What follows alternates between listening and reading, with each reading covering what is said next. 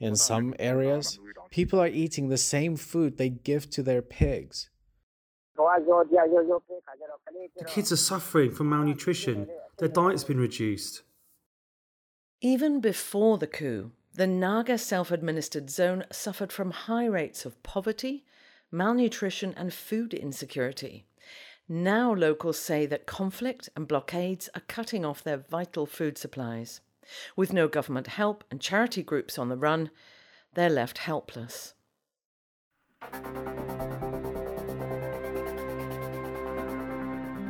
Hello and welcome to Doh Athan, a weekly podcast that brings you human rights stories from Myanmar. It's brought to you by Fondation Hirondelle. This episode is produced by a Doh Athan freelance journalist. Names and voices have been changed to protect contributors.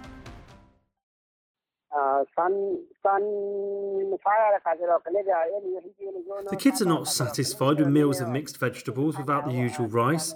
Because of irregular eating patterns, they've sometimes got symptoms like diarrhoea and headaches. The kids are suffering from malnutrition. Their diet's been reduced. Go Gayon is a father of 4 children. The youngest is only 7 years old. His family lives deep in one of the most remote parts of the country, the Naga self-administered zone, a mountainous area on the border with India. His village is in Doh Athan's sub-township, nestled between Nanyun and Lahe townships. The family follows a traditional farming lifestyle, and things are tough at the best of times. Last year they couldn't produce enough rice because of weather conditions, and currently they're finding it hard just to survive because of the shortage of rice in their area.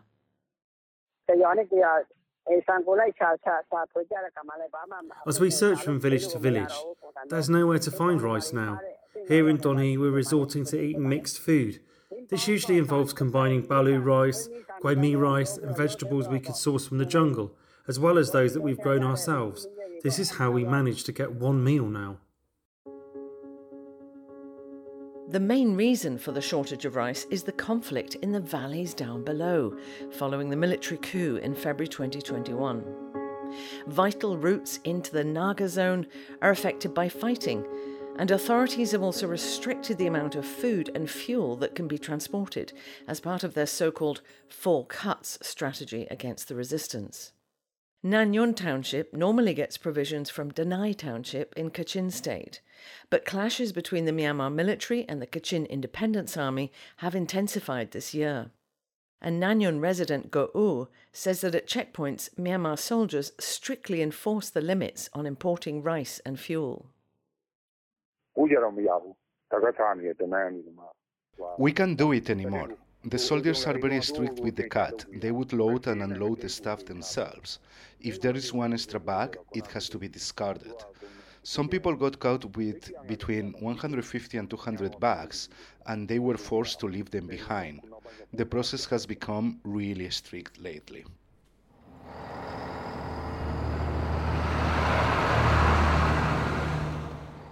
Lahe Township and Doh Athan's sub-township also normally get provisions from Kamti. Rice shipments typically come from Morlaik and Paumbien in Sagaing region, along the Mahamyang Road. But currently there are clashes between junta soldiers and resistance forces in those areas.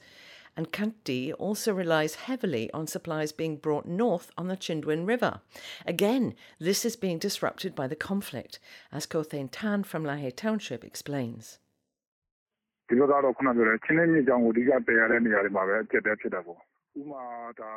regions dependent on the Chindwin River are facing big challenges. For instance, the SAC imposes blockades on the river for 1 to 2 months whenever ships make their way upstream. In response, local traders increase the prices due to the scarcity of goods during these periods. The blockades affect movement along both the upstream and downstream routes. The transportation issues and restrictions on imports have also led to price increases. Starting from mid-July, the price of a single bag of raw rice surged dramatically to over 150,000 kyat. So in some areas there may be rice in the shops, but many Naga people simply can't afford it. Locals say that it's people living in rural areas who are worst affected. According to the 2014 census, That's 90% of the population. Doh Athan lives in Lahe town, the administrative capital, and he's facing some financial challenges, but he says he's not struggling like others are.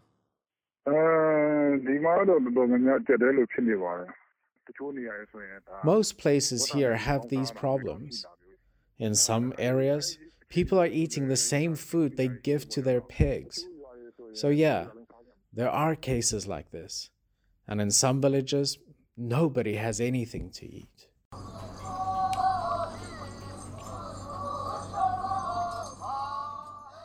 The Naga self-administered zone is one of the poorest and least developed areas of Myanmar. Locals say that since the coup, there have also been very few job opportunities. Go from Nanyun says this is partly why so few people can afford the increased prices now.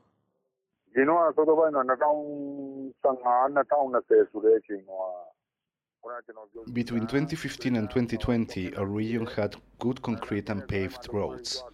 During road construction projects, usually a workforce of around 30 people from neighboring villages was involved. This enabled them to earn a living. Now they have got the local development initiatives and there is no budget available.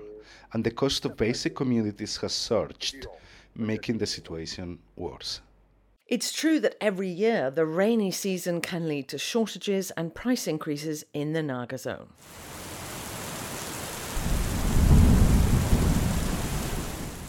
This year, around mid-June, heavy rainfall in Nanyun Township led to road closures, and some landslides have already been reported. But in previous rainy seasons, the government and parliamentary representatives would assist the population somehow, as former politician Uu Nui explains. Under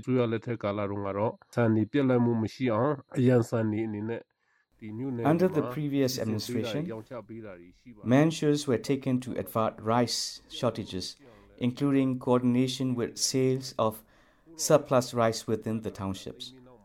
Also, efforts were made to ensure the transportation system worked well. However, after the coup, the general population finds itself in the state of helplessness. It saddens me to witness local residents having to cope with these challenges, and seems like there is nothing much I can do to help. Before the coup, there were also civil society organisations active in the Naga self-administered zone. But charity workers and volunteers have been targeted by military authorities, along with unionists, journalists and anyone who shows opposition to the regime. Go Min 9 used to help in these situations. He says none of the former CSOs remain active.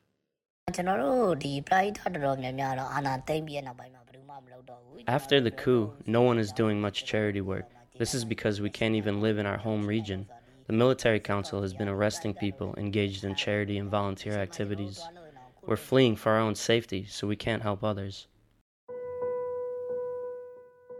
In the Universal Declaration of Human Rights, Article 25, it says that everyone has the right to a standard of living adequate for the health and well-being of himself and of his family, including food, clothing, housing and medical care and necessary social services. However, the people living in the Naga region don't have access to this right. They're suffering due to a lack of attention or assistance, and due to restrictions imposed by a military regime whose coup has sparked conflict around the country. Most crops sown in the Naga region typically reach maturity by late October. Like other farmers, Go Gayon may have to wait around 2 months to be able to feed his family properly again. He's frustrated with the political situation. When I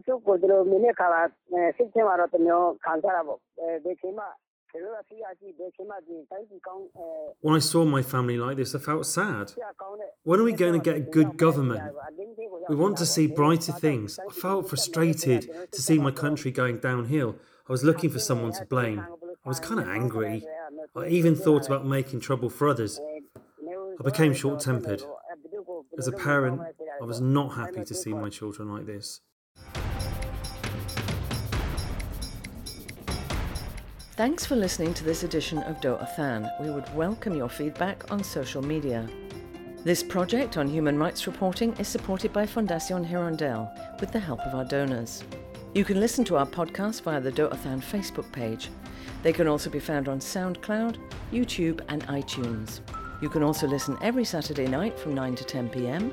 and Sunday morning from 6 to 7 a.m. on Voice of America Radio. Please tune in again next week.